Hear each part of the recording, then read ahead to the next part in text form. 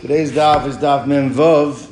We are holding towards the bottom of Mem Hey Amud Beis. Exactly where we were. I think we're at Nikasha Ladas, I think, right? Yes. How many lines up from the bottom? It's about 20 lines from the bottom of the page. And it's Nikasha Ladas. So we had over there a situation where we know the Torah empowers the father to be Mekadesh his daughter as a Ketana, which is a Kiddushin Cycle14. We know when there's no father, then the Chachamim empowered the mother, the brother, even the girl herself to perform Kiddushin. That's the way they showed it was only Kiddushin D'Rabbanan, is they allowed for miyun. You don't have to have a get, there's a right of refusal, she the plain izu, and that's mevatel the situation. The question we had was a very interesting situation. The girl on her own volition, without taking direction from the father, and the father still alive, went and was Mekadesh herself, right? So Rav and Shmuel had a tremendous chiddush. They said, if you go back to the father,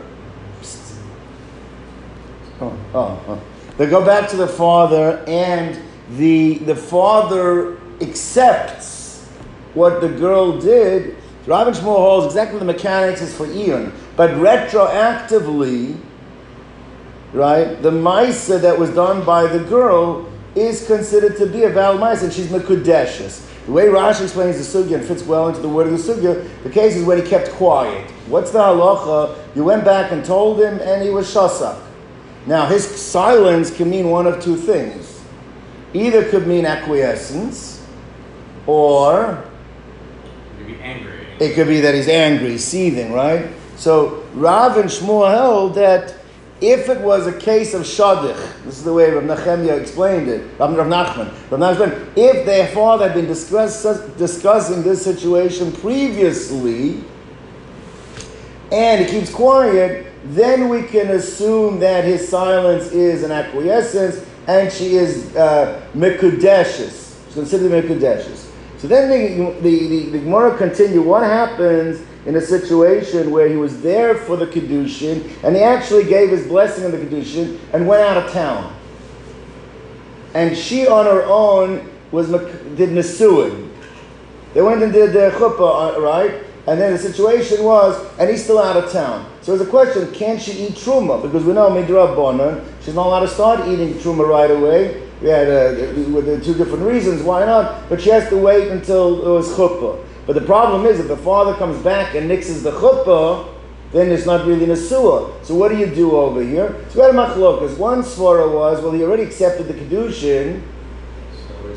So then l'chayra, you can assume until he protests that he would have accepted she could eat truma. The other svara is, no, you can't take that chance. You have to wait. We had a machlokas amarayim on that particular matter, okay? Now, the Gemara now brings down a new case. Let's go through this.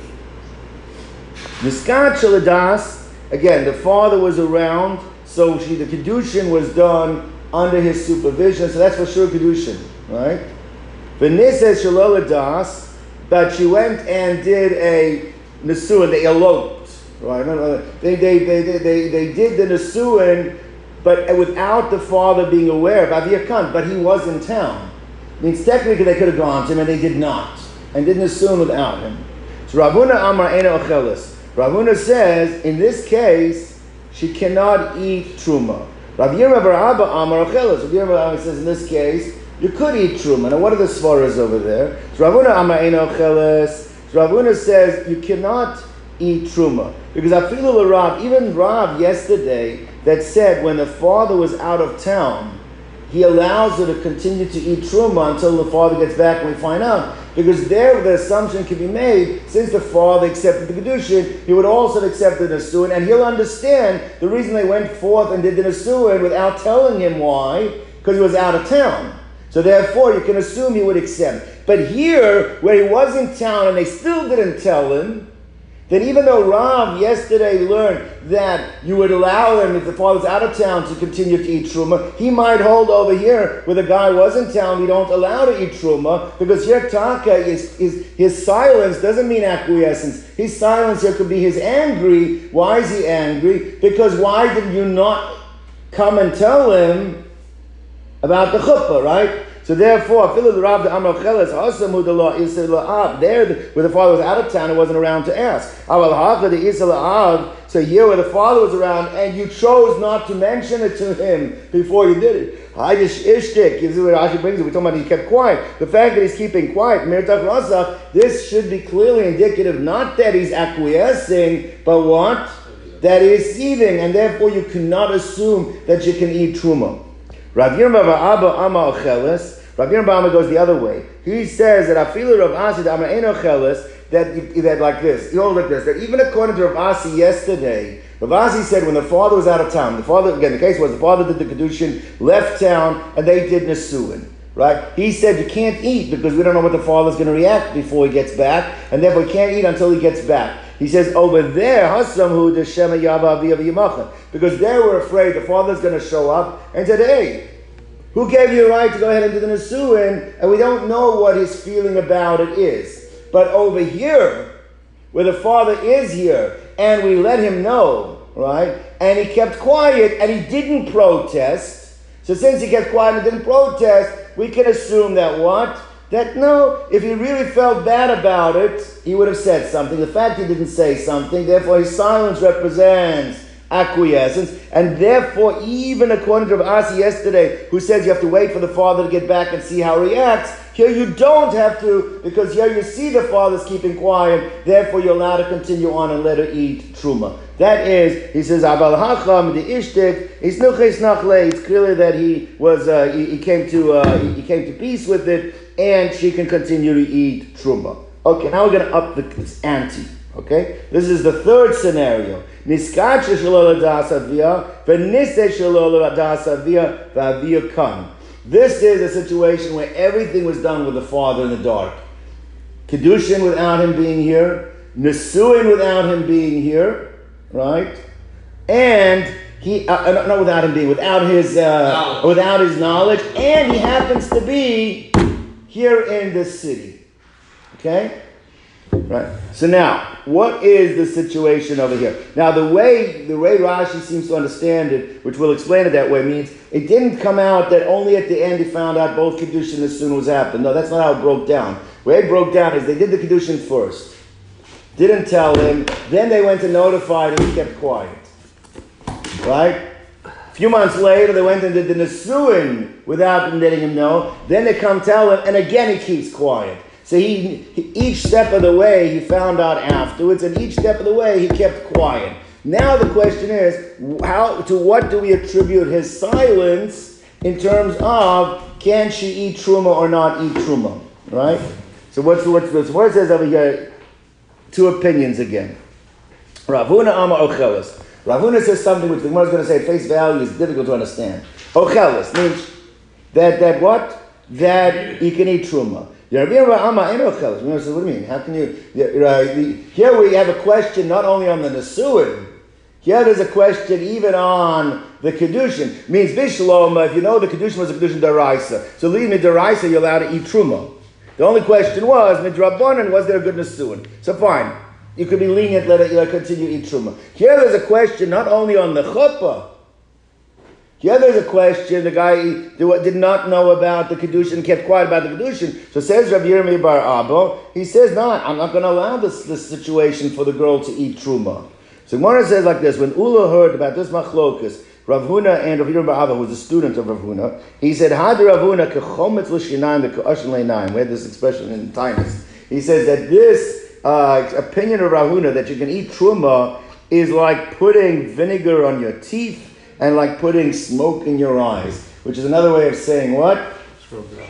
It makes no sense. I wouldn't use the word rubbish, but anyway, it makes no sense. It's not something that, he says it's beyond comprehension. Why? Because it's like this. He says that, what was Rav Huna's Rav Huna's position? Rav Huna's position is where for the father agreed to the Kiddushin, wasn't there for the chuppah, right? He was in town, but wasn't for the chuppah. And there we were concerned, can you eat the truma? Where the Kiddushin we know is a good Kiddushin, just we were concerned about the Nesuin. And there is makbid, you can't eat the truma. Here we're not only concerned about the chuppah, we're also concerned about the Kiddushin. And here you are going to allow it. How can you reconcile that? That's very beyond reconciling. Hasam Kedusha Daraisa, where there was for sure Kedusha Daraisa, Amad Lo Achla, and still you're concerned to not let her eat. So Hachla Lakosha, all the more so in this case. So therefore, Ula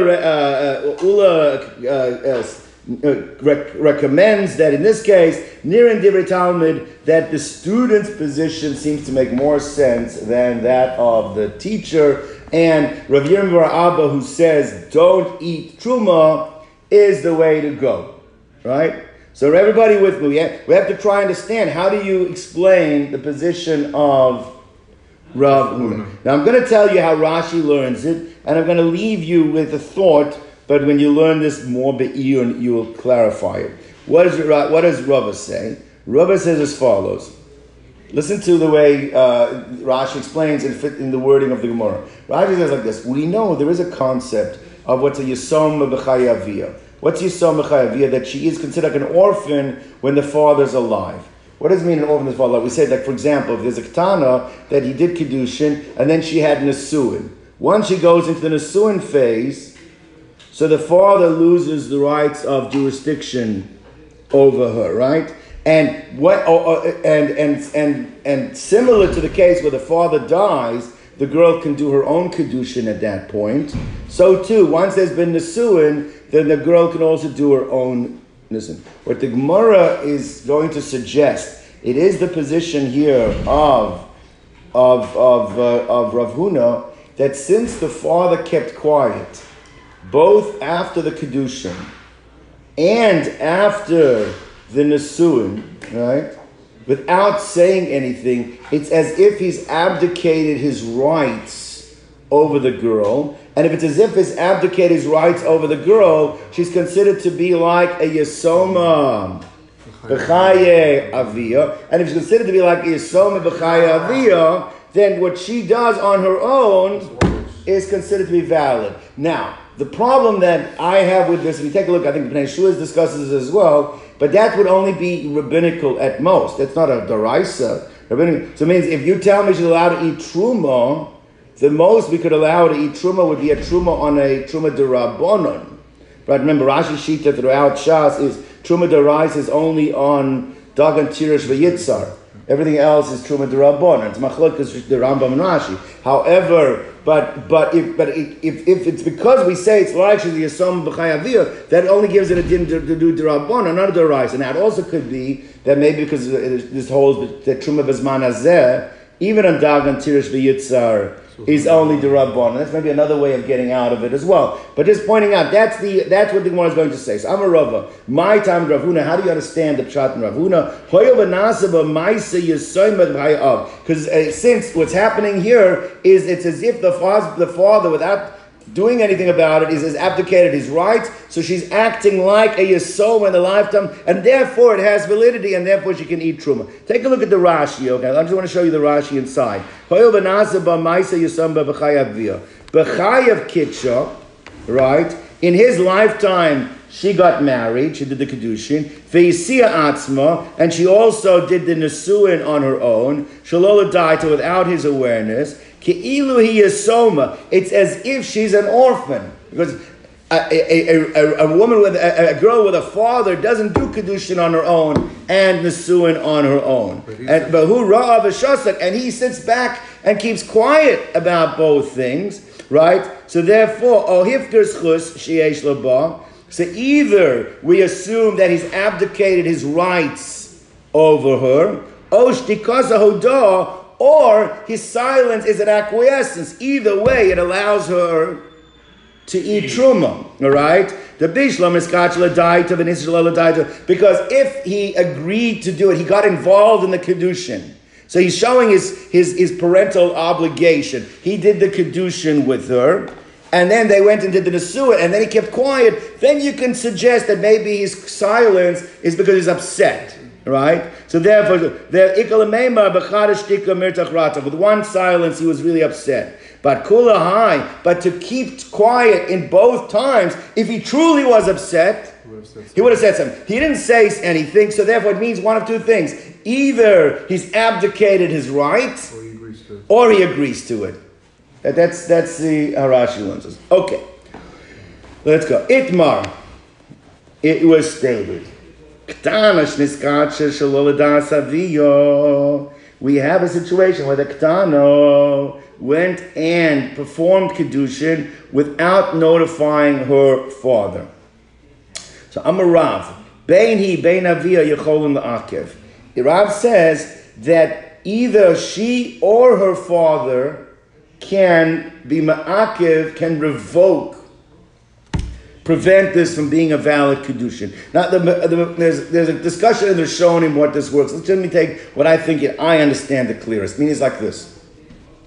We already learned yesterday, Rav and Shmuel's Shita is, that if you get to the father, and the father says, I agree, retroactively, right? It's considered to be it's good Kiddushin. Now, if he kept quiet, we said it depends, because it had to be that there was a shadich. He had been discussing it before, so you can't assume his silence was that it's an acquiescence unless they had been discussing it before. But it's mashma though that if he doesn't keep quiet and he gives tacit approval, no, not tacit, it would be implicit. Not implicit. He actually gives explicit. Is that what is tacit? Tacit means implicit. Anyway, he gives tacit. If he gives real approval, then it's mashma. Even without shadich, it works. But the point over here is, so once he agrees to what she did, all bets are off. That's a Kiddushin Daraisa.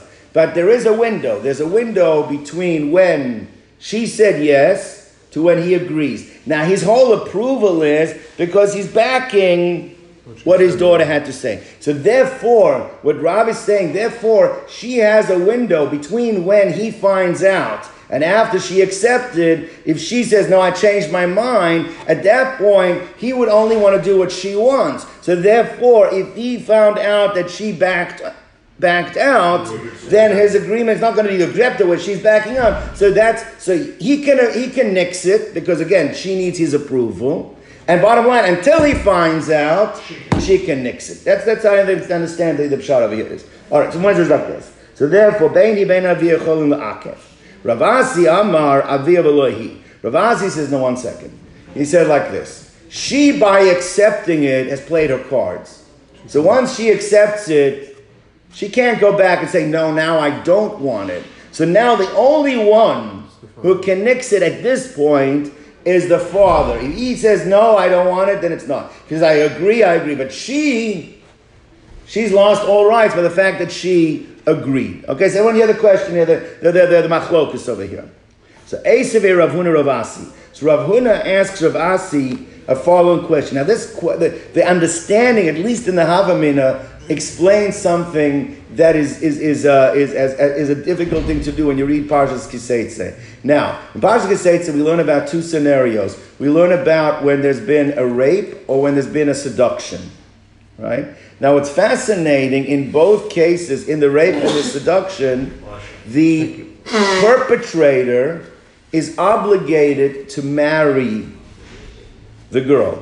Now, that's a very big thing to understand. Right. So my own Rosh Hashiva learns the case of rape, somewhat date rape. I mean, it could be they've been going out for a long time, and there's missed messages, whatever it is. It could be right, but put that aside. But the case of the seduction, the Gemara assumes right now. Listen to what the Gemara assumes. The Gemara assumes that really what's going on over here is that the man or the perpetrator seduced the girl to accept Kiddushin. That's what understand. So it's not just he seduced her to have relations with him, but he seduced her. Now, what is the pasuk? The Gemara's assumptions right now. The Gemara's assumption. That's what the Gemara assumes what's the case. And therefore, what's the scenario? The scenario really is then they go to the father, and the father has a right to determine, do I want to continue with this as a Kiddushin or not? But we're going to see not only that, the girl also has a right to say, I don't want it. So now, if that's the case, that's mamash our case, where she accepted Kiddushin, right? And now, both either she or the father have a right to nix it. So the Gemara is asking Akasha and Ravasi, this understanding, at least of what we have, clearly seems to follow Rav and does not go with the position of Ravasi. Right? Any other question? So one says like this. So Eisavei Ravuna Ravasi. So Ravuna asked a question. Ravuna was a parliament of Rav, and he's asking Akasha on Ravasi. Amri La, and some say it was Rachia bar Rav, right? Actually, Rachia, the son of Rav, is asking the question on Ravasi. It says, Imain Yemain Aviya. The pasuk says, if he refuses, he will refuse. The father, meaning the father refuses to accept this guy as his son-in-law, right? Then it says, then there's a penalty that is he has to pay Mora Basulas. He has to pay the dowry of a virgin.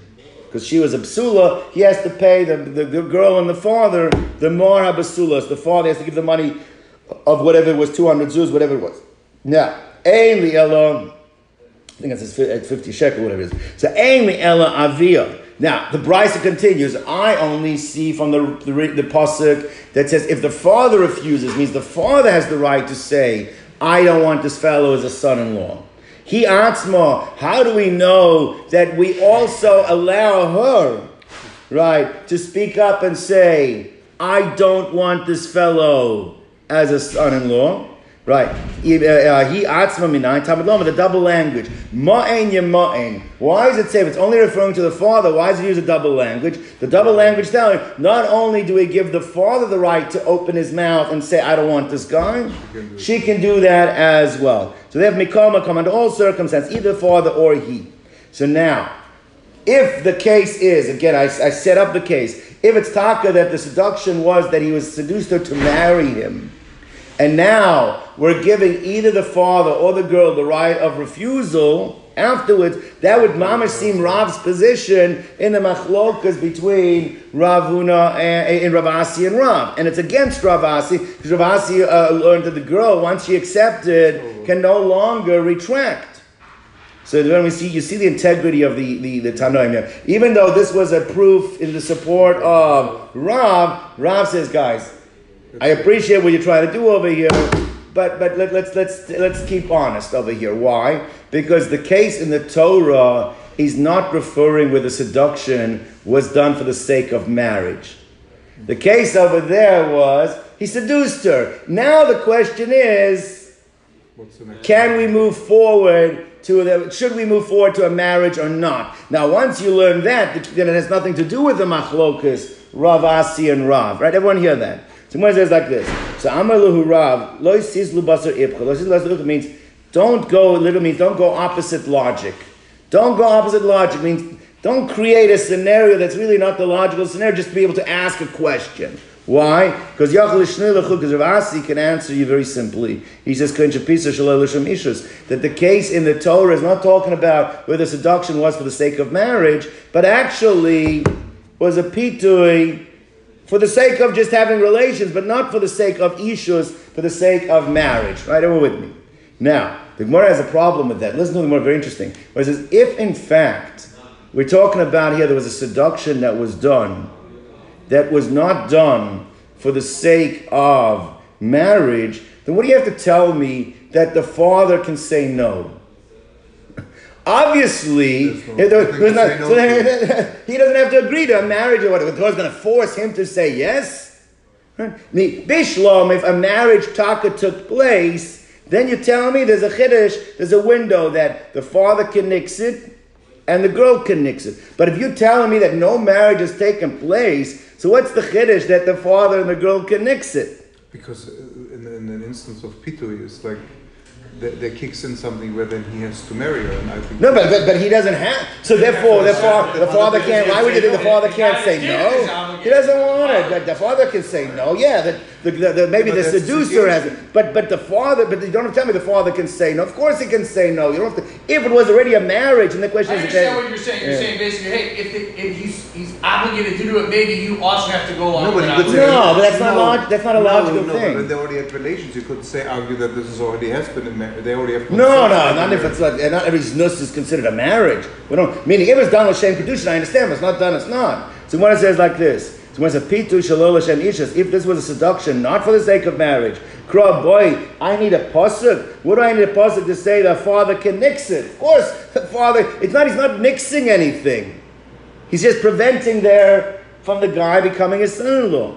So Amar Bar Yitzchak, no, the Kiddush over here is as follows. The novelty is not that the father can say no, but the novelty is if he's here and saying, guys, I'm ready to marry her, and either she or the father nicks it, that now that he has to pay, he could argue, why should I have to pay? I'm willing to do my end. I'm willing to take her as a wife. That's on you now. Kamash Malan, no. If they say no, then you have to go ahead and pay.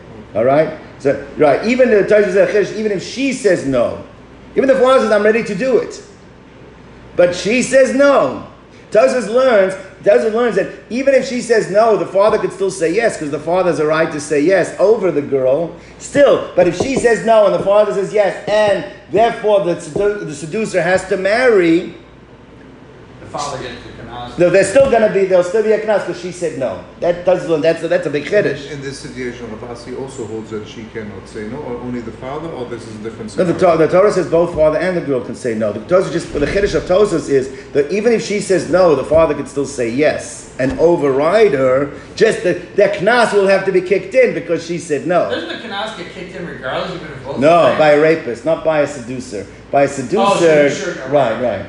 All right. Amalei Rabbi Yosef.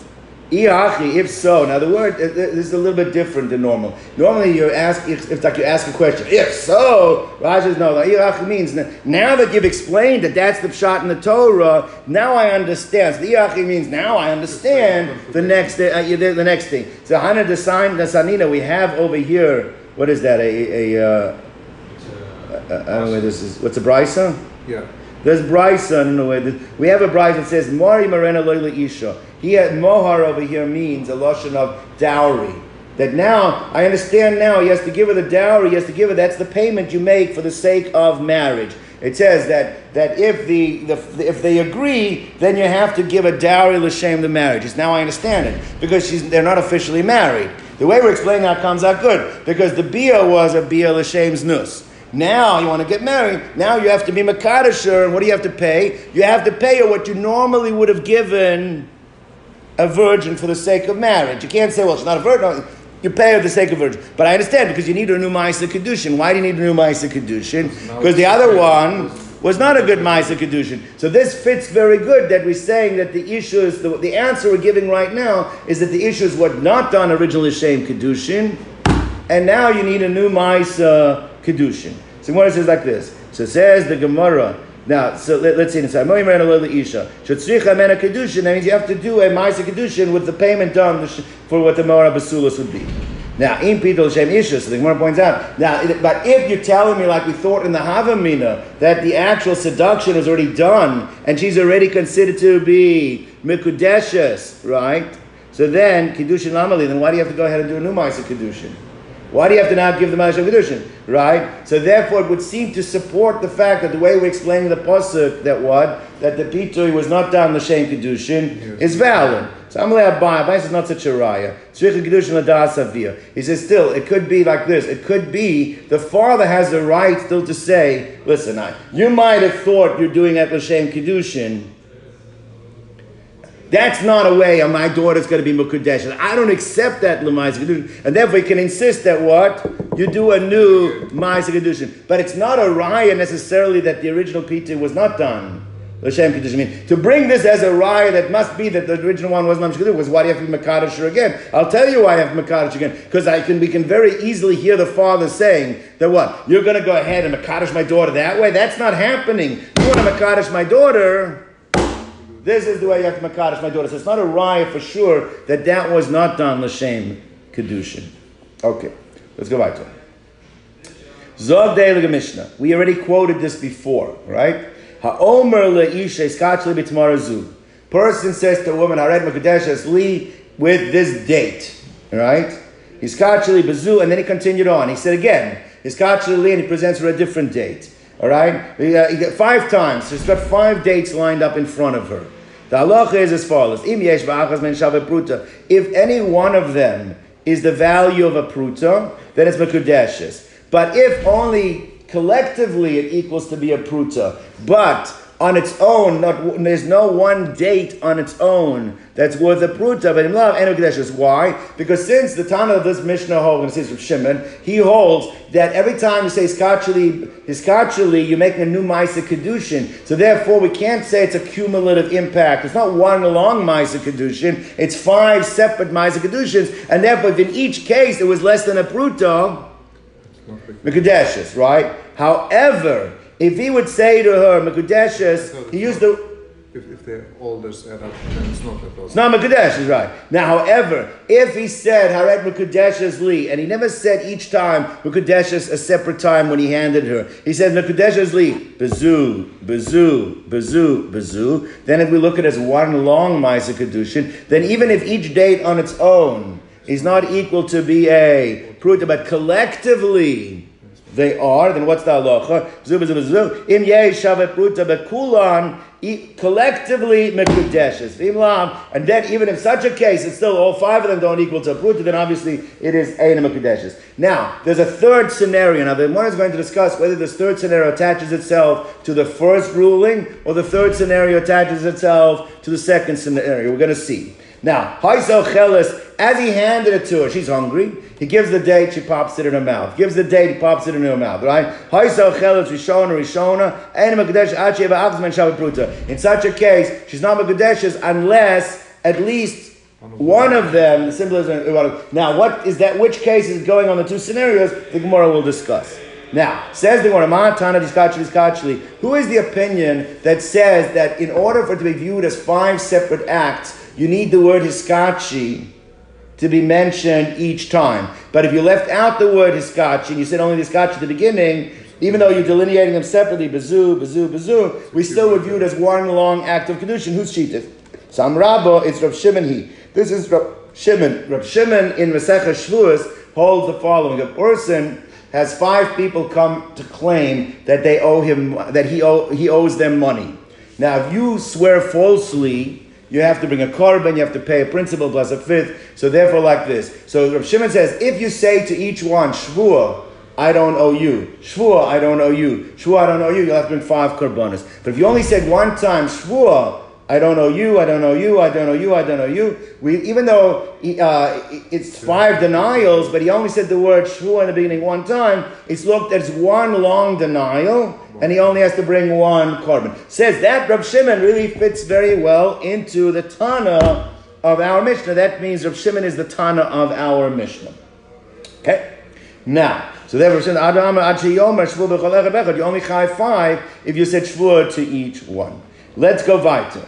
Bezu, bezu, im yesh bechula and shavet pruta. Now, we're going now on the last case. The last case, let's go through again. The first case was, he said iskachi each time, right? So that's considered like 5 separate acts of Kiddushin. So therefore we had at least one of the dates have to be of the pruta, because you can't join them. Why can't you collect them? Because you separate. Because it's considered 5 separate acts, right? And the second case was, you said hiskachi once, so since it's looked at as one long, the Kiddushin doesn't end until you give her the last date. As long as collectively it equals 1 pruta, you can add them all together, mekudeshes. The third case was, as you're saying, as you give it to her, she eats it. So it doesn't exist already before each one doesn't exist before the next one. We said in that case it's only mekudeshes if what?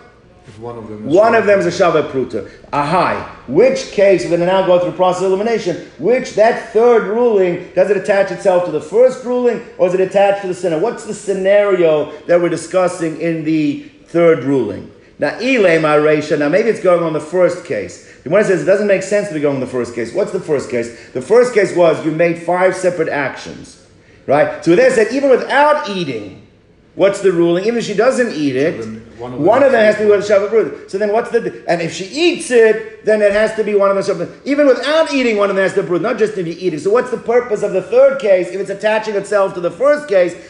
Even without eating, one of them has to be a shavet pruta b'kudesha. So clearly it doesn't fit if you try attach it to the first case. Is it clear why? Okay. So one says like this. Maybe we're going to tell him it's going to the Reisha. So my area, why are you discussing where she eats it? Even if she puts it down, nami, right? It doesn't, it's not the high skachli bazuka amar. He's saying each one is skachli made of 5 different actions. It only works if one of them is worth a pruta. Ella must be going as seifa, right? So now, let's go through this because this gets a little bit interesting over here. So let's go on the second case. Second case, he said one is skachli. All right. So one is skachli. It says that if she doesn't eat it, you can add them all together. So what is it saying over here? But if she does eat it, then you can't add them together. One, they have to, because it's not going to be here by the end. At least one of them had to be a pruta. But the one is going to ask the following question. 1 second. It's one long act of Kiddushin. So let's say over here, for argument's sake, they all totaled 4 prutas. Together, the 5 dates equaled 4 prutas. Let's just say. Now, the problem over here is that Kiddushin, the act of Kiddushin only ends when? After he hands her the last day. If he's consumed the first 4, if she consumed the first 4 dates, all right? At that point, when the Kiddushin ends, they're no longer here. So what can you tell him? Well, she ate them, so she owes him the money. So then he's being Makadash with money that she owes him. We learned in the beginning of the first, in the parak, that what do we learn in the Masechta? Makadash b'milvi, tried to Makadash with a loan. So how could it be that if any one of them is worth a pruta, it can't be any one of them. If it's one of the earlier ones, and it was worth a you can't be Makadash with that one. Why can't you be Makadash with that one? Because you're Makadash with a loan. You can't be Makadash with a loan. Now the point over here is because the Kiddushin only ends after the 5th one's been given, and if you're being Makadash with one that's already been consumed, at that point, you're Makadash with something that doesn't exist, that she only owes him, then you're Makadash with a milva. Right? Everyone hear the problem here. So says the Gemara, Vafila b'kamaisa. Kamaisa means the first one. Could also mean the earlier ones. Means you Makadash with an earlier one that was worth a pruta. Vaha milvahi, is that not at this point, if it doesn't exist anymore, a loan, right? And actually there's a machlokas, we're going to see there's a machlokas whether Makadash b'milva works on a machlokas amaroim. But if this is the case over here, then this should be a kasha on the opinions that hold that you're not allowed to be Makadash b'milva, right? In which we actually pass in that way. And this Mishnah that you're learning, that's the only way, how could you be ruling against the way you're learning the Mishnah, the way you understand the Mishnah? How could it be that it comes out that you could be Mekadosh b'milva and we held you can't be Mekadosh b'milva? So Amar Rabbi Yochanan, Harei Shulchan, we have the table set in front of us. Harei Basar, we have the meat in front of us. Harei Sakin, we have the knife. Ein lanu, the Bach answered, Ein lanu pelecho. We don't have the mouth to eat. Meaning, all the elements are here, but we can't explain it. We don't understand how to. This is a very strong question. How do you explain this Mishnah? So we have 2 ways of explaining this Mishnah. Rav and Shmuel Amri Travayu Le'olam HaReisha. Now what they're going to say is going back on the Reisha. Don't explain it outside, we'll see it inside. Now going back on the Reisha, how does it work if it's going back on the Reisha? Right, means like this. The Reisha, the problem with going on the Reisha is each one's a separate Maisa, and therefore we said that it has to be that at least one of them is worth the pruta. Now, the case over there is we said even if she doesn't consume it, it has been. So why do you have to tell me? She's consuming each one's a separate maisa, it had to be worth a pruta. What do you have to even without consuming it, it has to be a pruta. So what the difference means whether she's consuming it or not? So how could that third case attach itself to the first case? Right. So one's going to add a svara.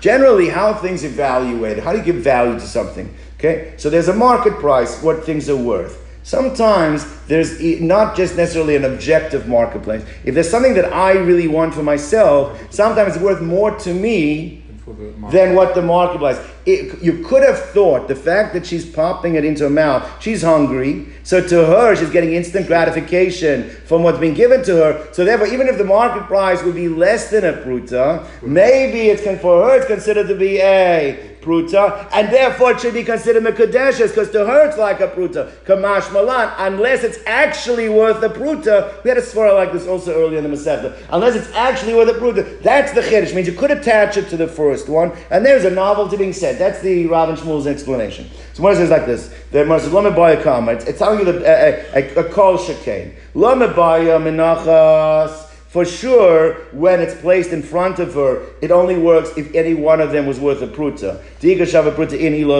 Yes, in front it's worth a pruta, yes, if not, none. But you might think where she's eating them, since her pleasure is close to her, it means she's getting instant gratification for what you're giving to her,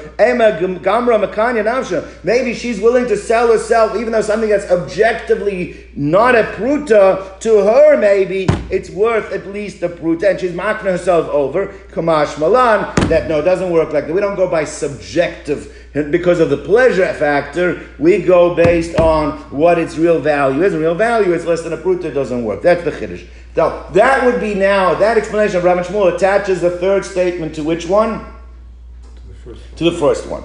Rav Ami says no. La'olam ha-sefer, you can actually attach it to the first one. Now the problem with attaching to the second statement, the problem attaching to the second statement is it's mashma that if one of them was worth a pruta, it's mekudesh. Our question was, what do you mean? If she consumed it already and the Kiddushin is only over at the end, then you've been mekadesh with one of the earlier dates. It doesn't exist anymore. What you're doing is being mekadesh with a milva. So he says what it means. One, if it says if one is worth a pruta, it's the last one. You have to kvetch it a little bit, but he says that's the way to learn the Mishnah. If one was worth a pruta, it's mekudeshes. Which one? If she's eating it, as long, because if the last one was, which when the Kiddushin completed, then it wouldn't be a milva anymore. That's the one you mekadesh. The last one was worth a pruta. That's how to understand it. That's what Rav Ami is saying. He says, "L'olam ha-seifa, u'may achia ba'achas mehen shavet pruta." What does it mean? One of them is worth a pruta. Achia ba'achrona shavet means the last one has to be worth a pruta. So Amar Rav, Shmami Namin Rabbi Ami Tlas. There are three things that we learned from Rav Ami's statement. One, he obviously is agreeing with the opinion that said Makadosh with a loan, it's en Mekdeshes. What's the proof of because he's doing calisthenics to try to avoid that question. Right? Our question is, one of the earlier ones was a pruta to be Mekadosh b'milva. He's forced to say it means the last one. Why is he forced to say that? Because he agrees with the question that it would have been one of the earlier ones, you've been Mekadosh b'milva. So clearly you see from him that he holds the halacha is that what? That he Mekadosh b'milva ain't a Mekadeshes. That's the first thing we see. Shmami na Mekadosh b'milva pruta, daita pruta. The second thing you see, which is a very good point over here, let's say the guy actually gave her 5 dates. All right? And she consumes each one. Now, let's say the total amount of the 5 dates happen to be 5 prutas. Right? Now, if in her mind he's been Mekadosh with 5 prutas, they have a problem over here. Because out of those 5 prutas, 4 of them are not valid to be Mekadosh. The only one that's valid to be Mekadosh right now is the last one. So therefore, you see from here that a man that's saying to you, listen, you go to a woman, listen, be Mekadosh me, I'm being mochel on my chov, and he has $50. You see that the mind is on the $50. Because if she thinks she's become Mekudeshes with the 250, it would be Adam Mekudeshes. No. So if there was a milva and a pruta involved, her mind is specifically on the pruta and not on the milva pruta. And therefore it works. And therefore you see the same thing here, because you can rely on the last one, even though you cannot rely on the early one. And it's very important that she understands clearly what she's becoming Mekudeshes with. That's why, by the way, when we Mekadosh with a ring, you don't put stones on it.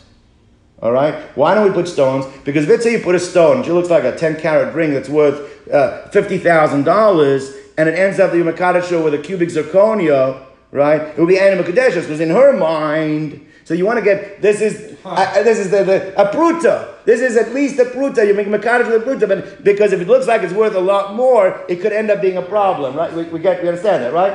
Right. Okay, so Moses says like this. So Shmami na Mekadosh b'milva pruta, daita pruta, the das is focusing on the pruta, not on the previous milva. And the last thing, which is also, this has, by the way, this is such an issue that always comes up, right? Broken engagements, you give back the ring. Right? Yeah, right. Wait, so what we're seeing over here too, is that let's say a guy is counting out the money. 50, I'm Mekadosh you with $500, 100, 200, and by the last one, he gets cold feet and backs out. What's the status of the 400? There's 2 ways to have looked at it. You could either say the 400 is a gift, hold on to it, it's yours, or no, I'm giving it to you as a pikadon, I'm giving it to watch. It's with a watch on condition the marriage goes through. The marriage goes through, you keep all 500. If the marriage doesn't go through, then what do you have to do with the 400? Give it back. The fact that we're calling it a loan, the dates are alone until that last one, clearly shows how are we viewing this? We're viewing it as a pikadon, not as a gift. Because if we were viewing it as a gift, then there wouldn't have been a problem altogether. The fact she ate it, you're not being Mekadosh her with a loan. You're giving her as a gift, al manas, that it would be a Kiddushin, that it should be Mekadeshes, even if she ate it. Right? So therefore, clear? No, yes, no. So Shmamina mas ba'al machayzrin, that generally the money that was given for the sake of Kiddushin would normally come back if the Kiddushin doesn't go through, and that's what makes it into being like a loan. Itmar, this itself was stated. Now we had this. This is a fascinating case. A guy goes over to his sister and he says, "Here's $1,000, and a mekadesh you with $1,000." Mekadesh choso, Rav Amar choso. Rav says she's got to give back the money. Okay. Shmuel Amar Mas Matana. Shmuel says no, she doesn't have to give that money. The money is kept as a gift. She can keep it. So what's the machlokus? Rav Amar Chosrin, because Adam Yodea ain't Kiddushin tells machlokus. He says why? Because he says everybody knows you can't be mekadosh your sister. So what are you actually doing over here? He's giving it to her because he wants her to watch it. He's not giving it to her to mekadosh her. Why is he not giving it to mekadosh? He knows you can't. So he's giving it. I don't want to hold on to $1,000. I'm going into the market right now. Here, hold on to it. I have mekadesh with this $1,000. So one says, well, if you want her to watch it, what do you have to say? Kiddushin, just say, I want you to watch it. Doesn't say l'shem b'kon. He says, he would just said, I want you to watch it. She wouldn't accept it. She might say, no, I don't want to watch it. You watch it. You say, therefore, he said l'shem b'kon. You have to understand exactly therefore what. But she doesn't realize. She must probably, it's cute. But bottom line is, so she's accepting it because he said l'shem Kiddushin. But at the end of the day, she has to watch it. It's not a gift. Because Sava Allah Mekabla, he says, he thought, just to say, I want you to watch it, she would not accept it. That's why he only said L'Shem Kiddushin. Shmuel on Mas Matana, he says, using a similar line of thought, but he says it's clearly a gift. Why? Because Adam Yadayim She'en Kiddushin Tovz Machos. Everybody knows you can't Mekadosh your sister. So what's he giving her the money for? Obviously, this is a way that he's trying, a ruse that he's giving it to her, not to be Mekadosh her. He wants her to give it not just as a Bekadon, he actually wants to give it as a Matana. So why didn't you just say give it as a matana? Because very often people are uncomfortable taking things as a matana. So this became a ruse to be able to give her a matana. But name Allah l'shum matana. So la milsa, she thinks that he thinks that it'll be embarrassing to her, and she won't accept it. That's why he does it. So it comes a very interesting thing. The man knows he's not being mekadosh. The question is, what is his intent? His intent that she should watch it, but she has to give it back to him. Or is it a matana? That's a machlokas Rav and Shmuel. All right? So Masav Ravina. Ravina has the following question. We know if a person has 5 pounds of dough, Yisrael has 5 pounds of dough, that now what kicks in, it becomes tevel, and you have to give challah. Before you can consume it, you got to give challah to the Kohen. You have to take off a piece. We actually call challah Friday night challah, but it's interesting. That's not what true challah. True challah is the portion that's taken off the 5 pounds and give it. Whether it's the Raisa today, it's only the Rabbanon today. But the point is, it is challah. There's the din of challah. So amafresh chalosa, but what the guy, the farmer, gave it as flour. It wasn't in the dough form. Now we're going to see that the chiyuv only kicks in when it's made into dough, which means when the farmer gave it to the kohen, it really did not have a chiyuv of challah yet because he gave it as flour. Okay, so amafresh chalosa kemach ein a challah. This does not have a status of challah. It doesn't have a din of the truma aspect of challah. The gezel b'yad kohen, it's actually gezel for the kohen to hold on to it. What does the Kohen have to do? He's got to give it to the farmer, and he says, when you bake and you make it into a dough, come back and give it to me. All right. Now, what's the question over here? The question is on Shmuel, I believe, right? Who says that it's a matana?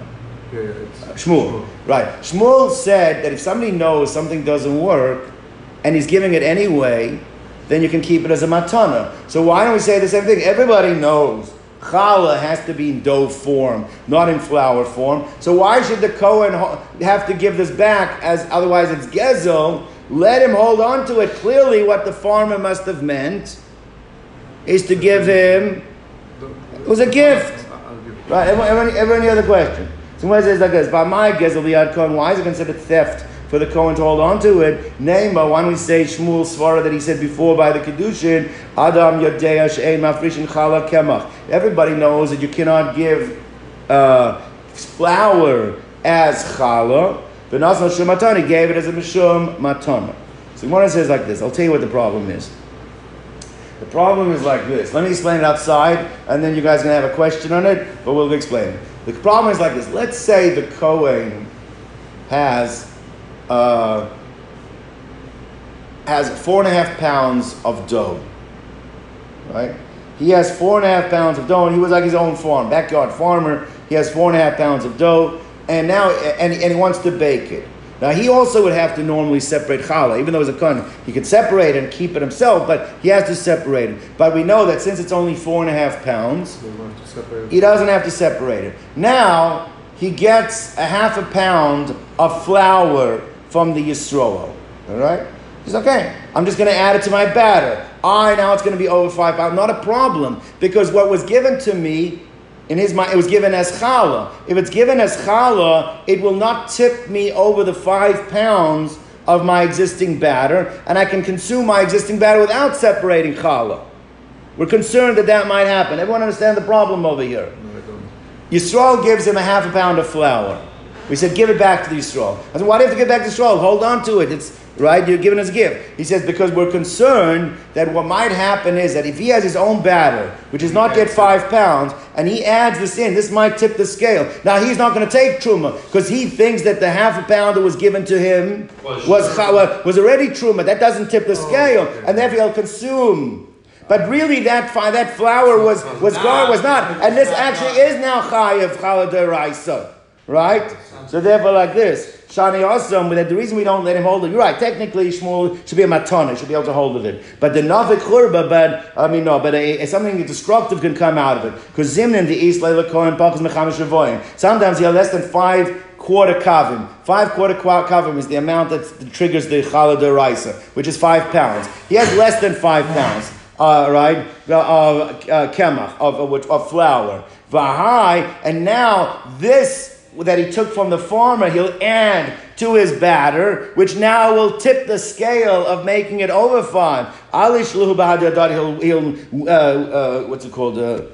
knead it in to the batter, right? Because he thinks that his his dough is fixed. Because you don't have this tipping the scale at 5. Why don't you have tipping the scale at 5? Because he thinks that what was added was challah anyway, so it doesn't tip the scale. It doesn't make it tevel. For us, it's going to eat the whole thing in tevel.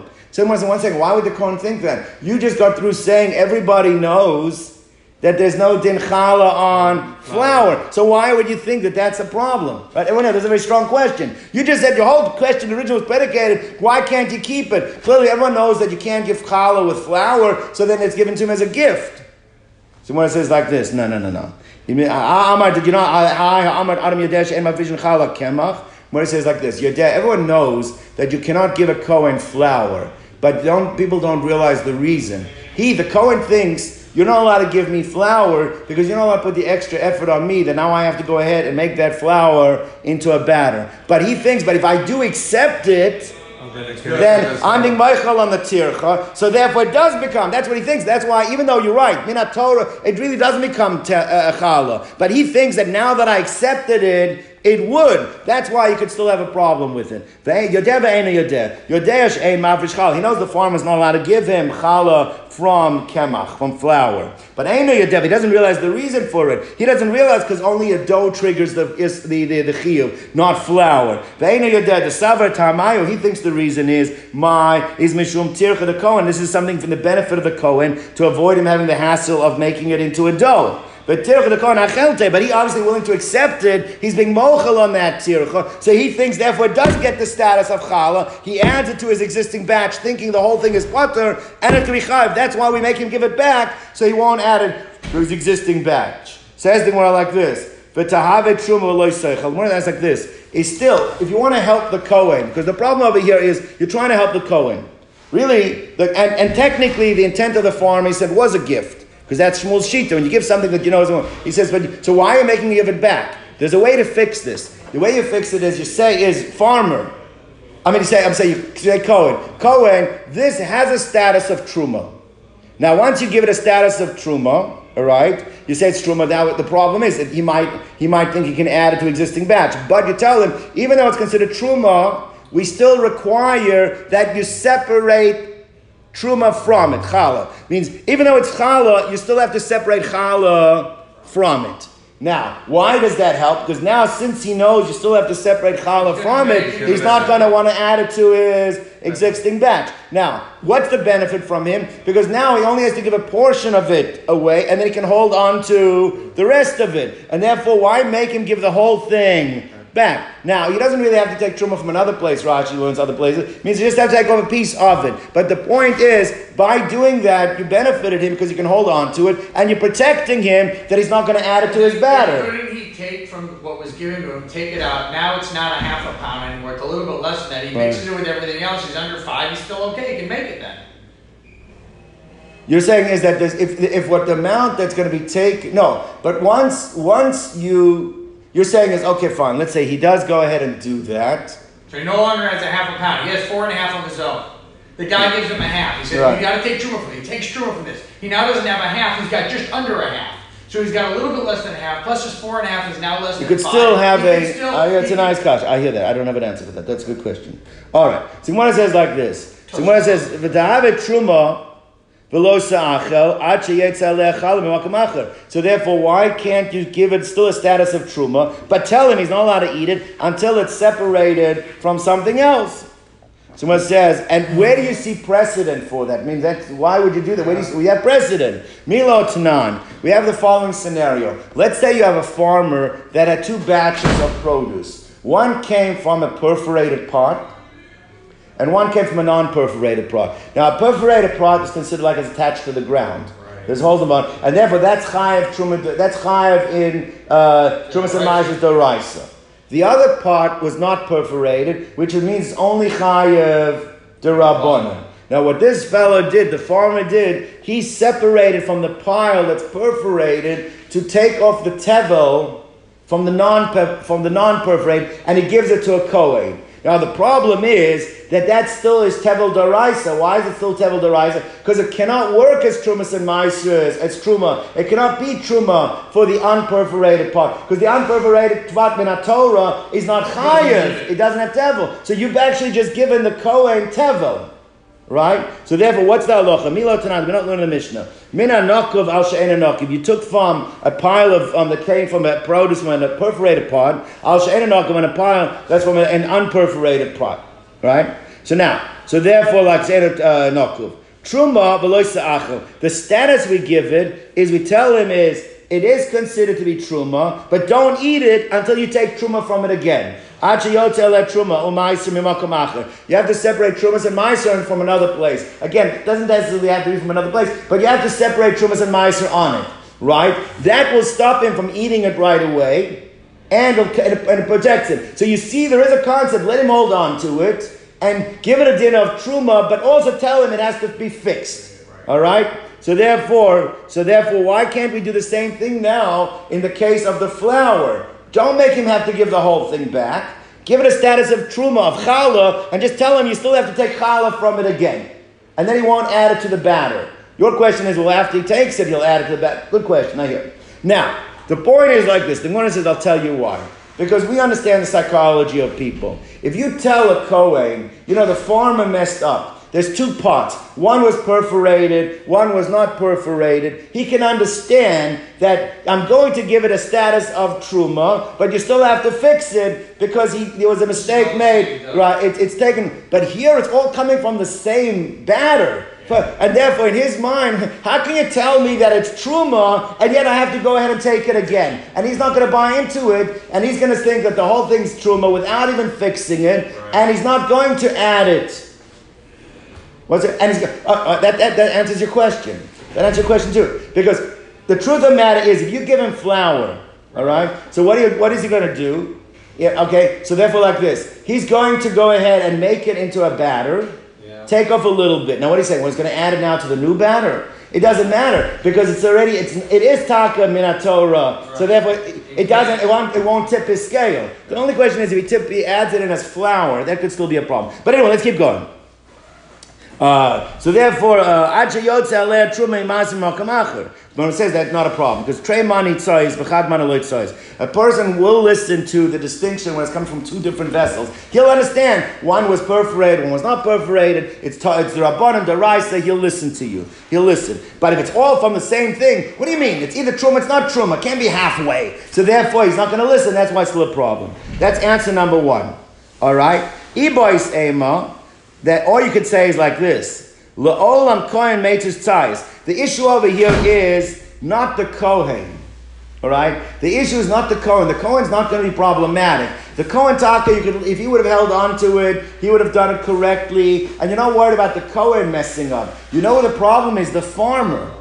Right? The farmer's going to mess up. Why? Because Savar Balabayas in his Kanisasa. The problem over here is even if the kohen gives it back to him, right?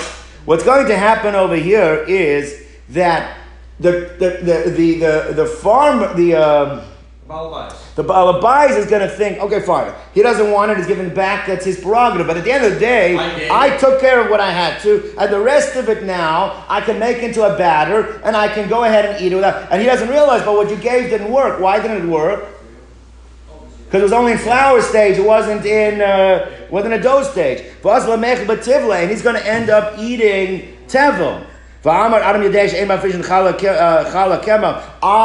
Didn't we just say, what do you mean? We said everybody knows that you can't give it as far. So let me just tweak this a little bit. Our question is, why can't you let the Kohen hold on to it? That was our question. The question is because if he does hold on to it, he's going to think it was taken care of, not if he gets it back. By giving it back, he understands now that it wasn't taken care of. That's why you have to give it back. Why not let him hold on to it? Because if you let him hold on to it, he thinks it was fixed. But everyone knows, we just said, everyone knows you can't give flour. When it says, again, the same thing. Everybody knows you can't give flour, maybe, but he thinks it's because the Kohen, you can't do that to the Kohen. But if the Kohen accepted it, he thinks it works. So when it says, your day of Eina Yodei, Yitaka knows, your day of Shein Mafrish and Chala Kema. But Eina, what he doesn't realize is the summertime, and he thinks the reason is Mishum Tircha the Kohen, because of the effort that is now being placed on the Kohen. Tircha the Kohen, Kabul of the Aleh, he accepted it, so he accepts the Tircha. Says the Gemara, says the Gemara, why don't we say it is considered Truma? Let the Kohen hold on to it and tell him,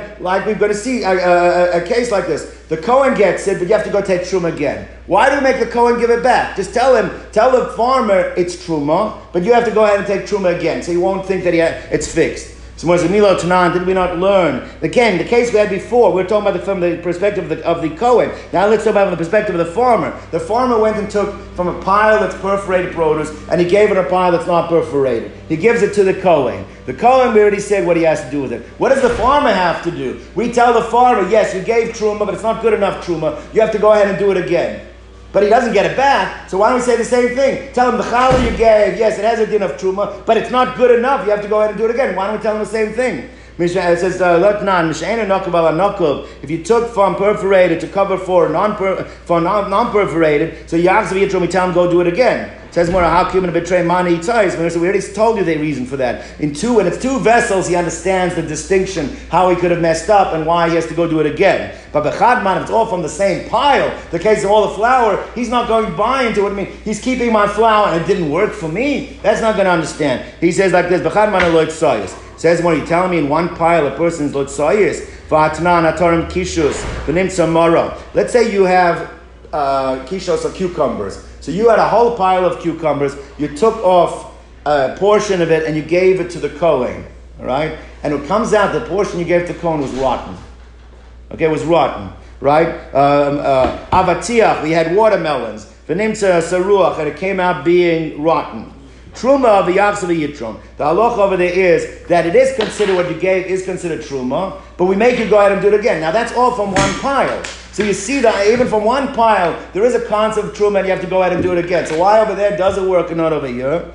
Whereas the Shani Osman, it's different over there. Because really what you gave, even though it was rotten, mina Torah, it works. We penalize him for giving rotten stuff, we make him do it again. But the worst comes to worst, even if he doesn't do it again, it's fine. In our case of the flour, what he didn't take care of the problem to arise. It's still tevel. Whereas it's like this, it actually is a valid truma. Mid Rabbi Loi, based on Rabbi Loi. So I'm Rabbi Loi says, he learns the pasuk. It says, Minayin l'tom min hara layovas. How do you know if you give bad stuff, rotten stuff, you give inferior stuff for stuff that is good, that truma's a truma, that it actually works? You're doing something wrong, but the truma works. How do we know then? The Torah says if you give your best stuff to the Kohen, you won't have a sin. What do you mean? What do you mean? If you're giving him rotten stuff and it doesn't work, then you didn't do anything. Means the sin is that it works, but you didn't give him your best stuff. That's the sin. So he learns like that. So from here you see that if you did it, it works, but you do a sin if you don't give the best stuff. Give the best stuff so you don't have that sin. But the point is, it does work with the Raisa. It ain't a kadosh. Now, if it doesn't work, meaning, if you gave him rotten stuff or good stuff and it doesn't work, then it's not truma. Your point is you didn't do anything. You don't tell me you didn't sin. You just didn't do anything. So when it says obviously, so therefore in the Siyas Chek Lama, why would there be a sin if it doesn't work? Here you see that giving from bad and good actually is considered to be is truma, which explains over here. So in Torah, it really worked in the case of the rotten cucumbers or melons. But we penalize him to do it again. He doesn't listen, at least he's not eating tevel deraisa. In our case, where you gave flour, doesn't work deraisa, so therefore you try to do it again and he doesn't listen, he'll be over tevel deraisa.